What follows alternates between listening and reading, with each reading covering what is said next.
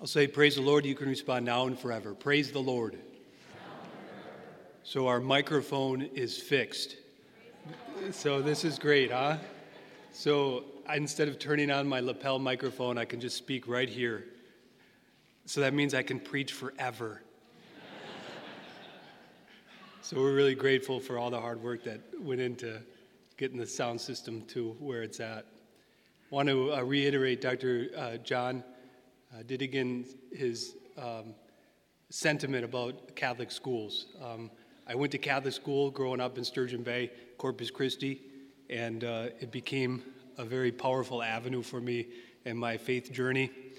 And it was just a beautiful community. It was really a family, a parish family, a school connected to it. Of course, education and teaching is where it is that we receive so much. And I think of my Catholic school teachers and the authority that I had submitted myself to, most particularly Sister Helen Kelbel, my fifth grade teacher. She was a Manitowoc Sister of Charity, but I accredit her to my vocation to the priesthood. So it had come back all the way back when I was 11 years old in fifth grade. There's other characters and influential people during my time of education, and that came through sports as well. One person that comes to mind is John Hootenheimer, and everybody affectionately called him Hoot. Hoot was my basketball coach, my baseball coach, and my football coach in fifth and sixth grade. And he sort of started all of us out in parochial school system into sports, so it becomes sort of a foundation and a bedrock. And he always wanted to really do good for Hoot. He was such a remarkable guy. Later on in life, talking with him, I had actually learned that he was discerning the priesthood for a while. In one pocket, he had a rosary in an old leather pouch. In the other pocket, he had a Sacred Heart patch. And Hoot was always joyful. He always had a smile on his face. And he was just always affirming, just a really amazing coach and mentor. For some other reason, he could make the sound of a horse by clicking his fingers. Just strange things that I keep doing to this day that I learned from Hoot. He did that when he was exceptionally excited about our performance on the field. But then at the same time, there was Mr. Bellin. So Mr. Bellin was a lot different than Hoot. Mr. Bellin would say, "Go take a lap." It was almost as if he was doing Hoot's dirty work on the field. Actually, I remember waking up one night having a panic attack about Mr. Bellin because we were so afraid that he's going to make us take a lap. If Hoot asked us to take a lap, we would gladly do it, and then some more. So it was a very different way in which we interacted with these particular coaches. This is totally besides the point, but Hoot, he always drove an old LTD, a Ford LTD, just a boat, right? And the back was just filled up with old baseball gloves and basketballs and football gear. And then his back bumper was tied on with a piece of string. And he always smoked a pipe. He always had a pipe, so you could sort of smell that pipe as you were practicing. And I remember I went to Germany with my sister in 1990, right after the Berlin Wall fell down. We actually got to go there, my mom being from Germany. And I wanted to get something for Hoot, so I picked him up a pipe in Germany and brought it home with me to give to him. And I figured if I'm going to go to every shoe store in Germany with my sister, because that's what she ended up doing and I had to tag along, I'm going to go to a store and get something for someone that I really cared for and who had showed me a great deal of what it means to live a life for Christ. The truth is in our lives that we always, no matter what, we submit ourselves to an authority. So when we're younger, we submit ourselves to the authority of our teachers and to our parents. When we get older, we submit ourselves to the authority of law enforcement. We know that there are particular laws that have to keep civilization civil. And we also know that to government institutions, we have to pay taxes. So we submit ourselves to the authority of the government, both national, state, and local. So no matter what, even in married life, right? Husbands submit themselves to their wives. Wives submit themselves to their husbands. We hear about this in the second reading from St. Paul to the Corinthians. No matter what our state in life, we submit ourselves to authority. It goes without saying. Now, for me, I submit myself to the authority of the bishop. That's not easy. To take the promise of obedience to my ordinary and his successors.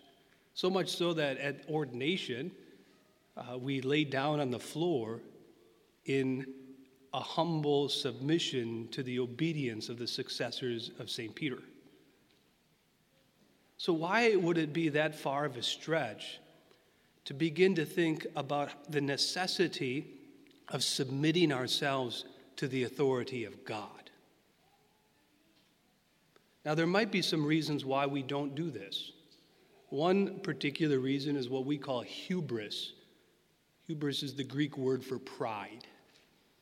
We're prideful, we're stubborn, we're obstinate.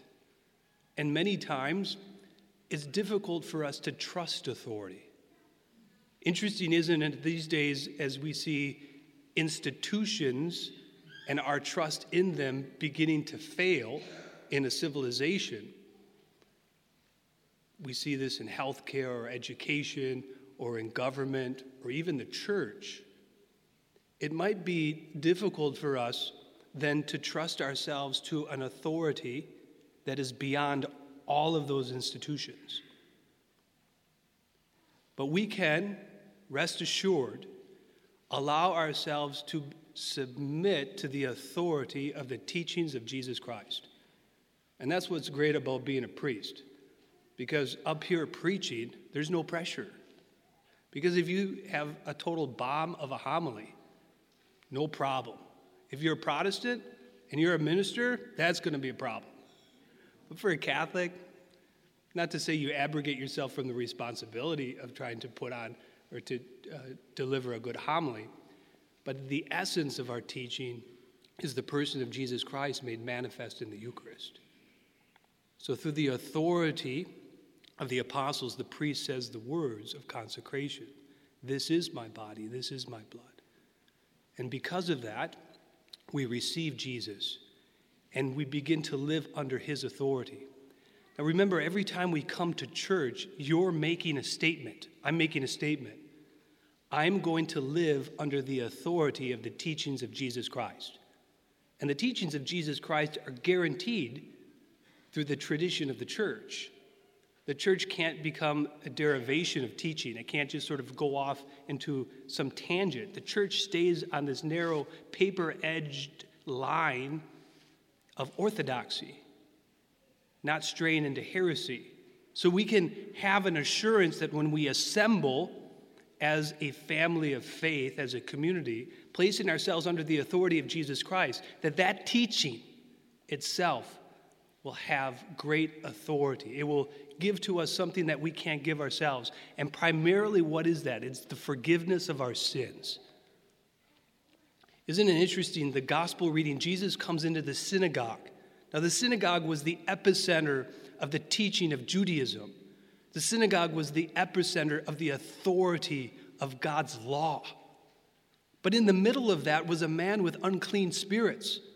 The synagogue and the law handed down for generations wasn't powerful enough to eradicate the dominion of the evil spirits within this particular person. So even in the midst of this trusted place of authority, even that couldn't forgive the sin and take away the domain of sin.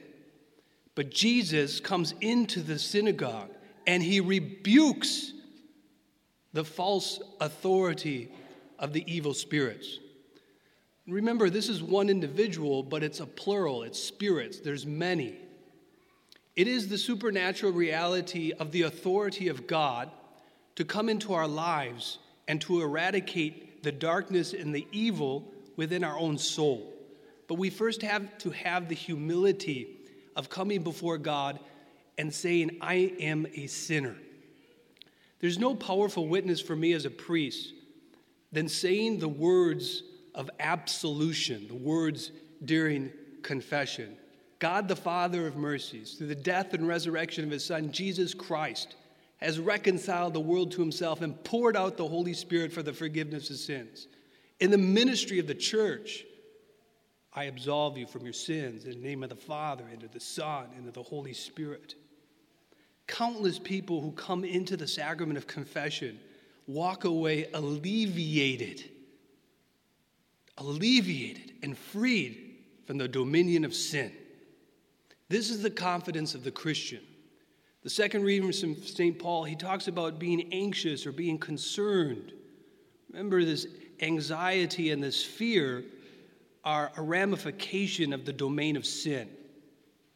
But as soon as we hand that over to God and humble ourselves to God and to his authority, we begin to see that God does a great work in our life. And even things that we couldn't see ourselves, he reveals to us through the teaching authority of the church.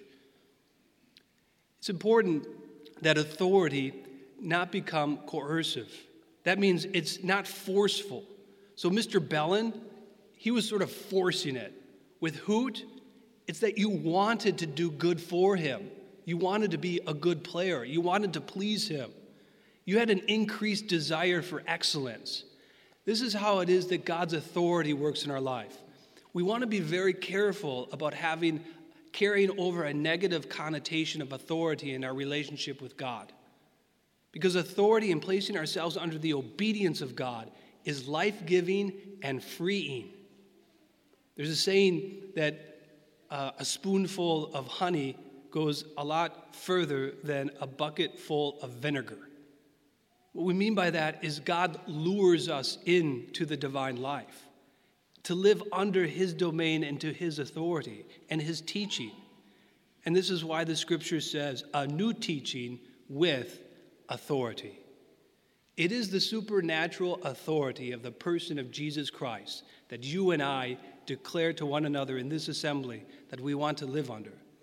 And because of that, we know that we can have with Jesus that same authority in our life, the authority to be able to denounce the evil, the darkness, the sin of our life, and to have Jesus Christ as that victor king, the one who comes into our life and eradicates sinful behavior.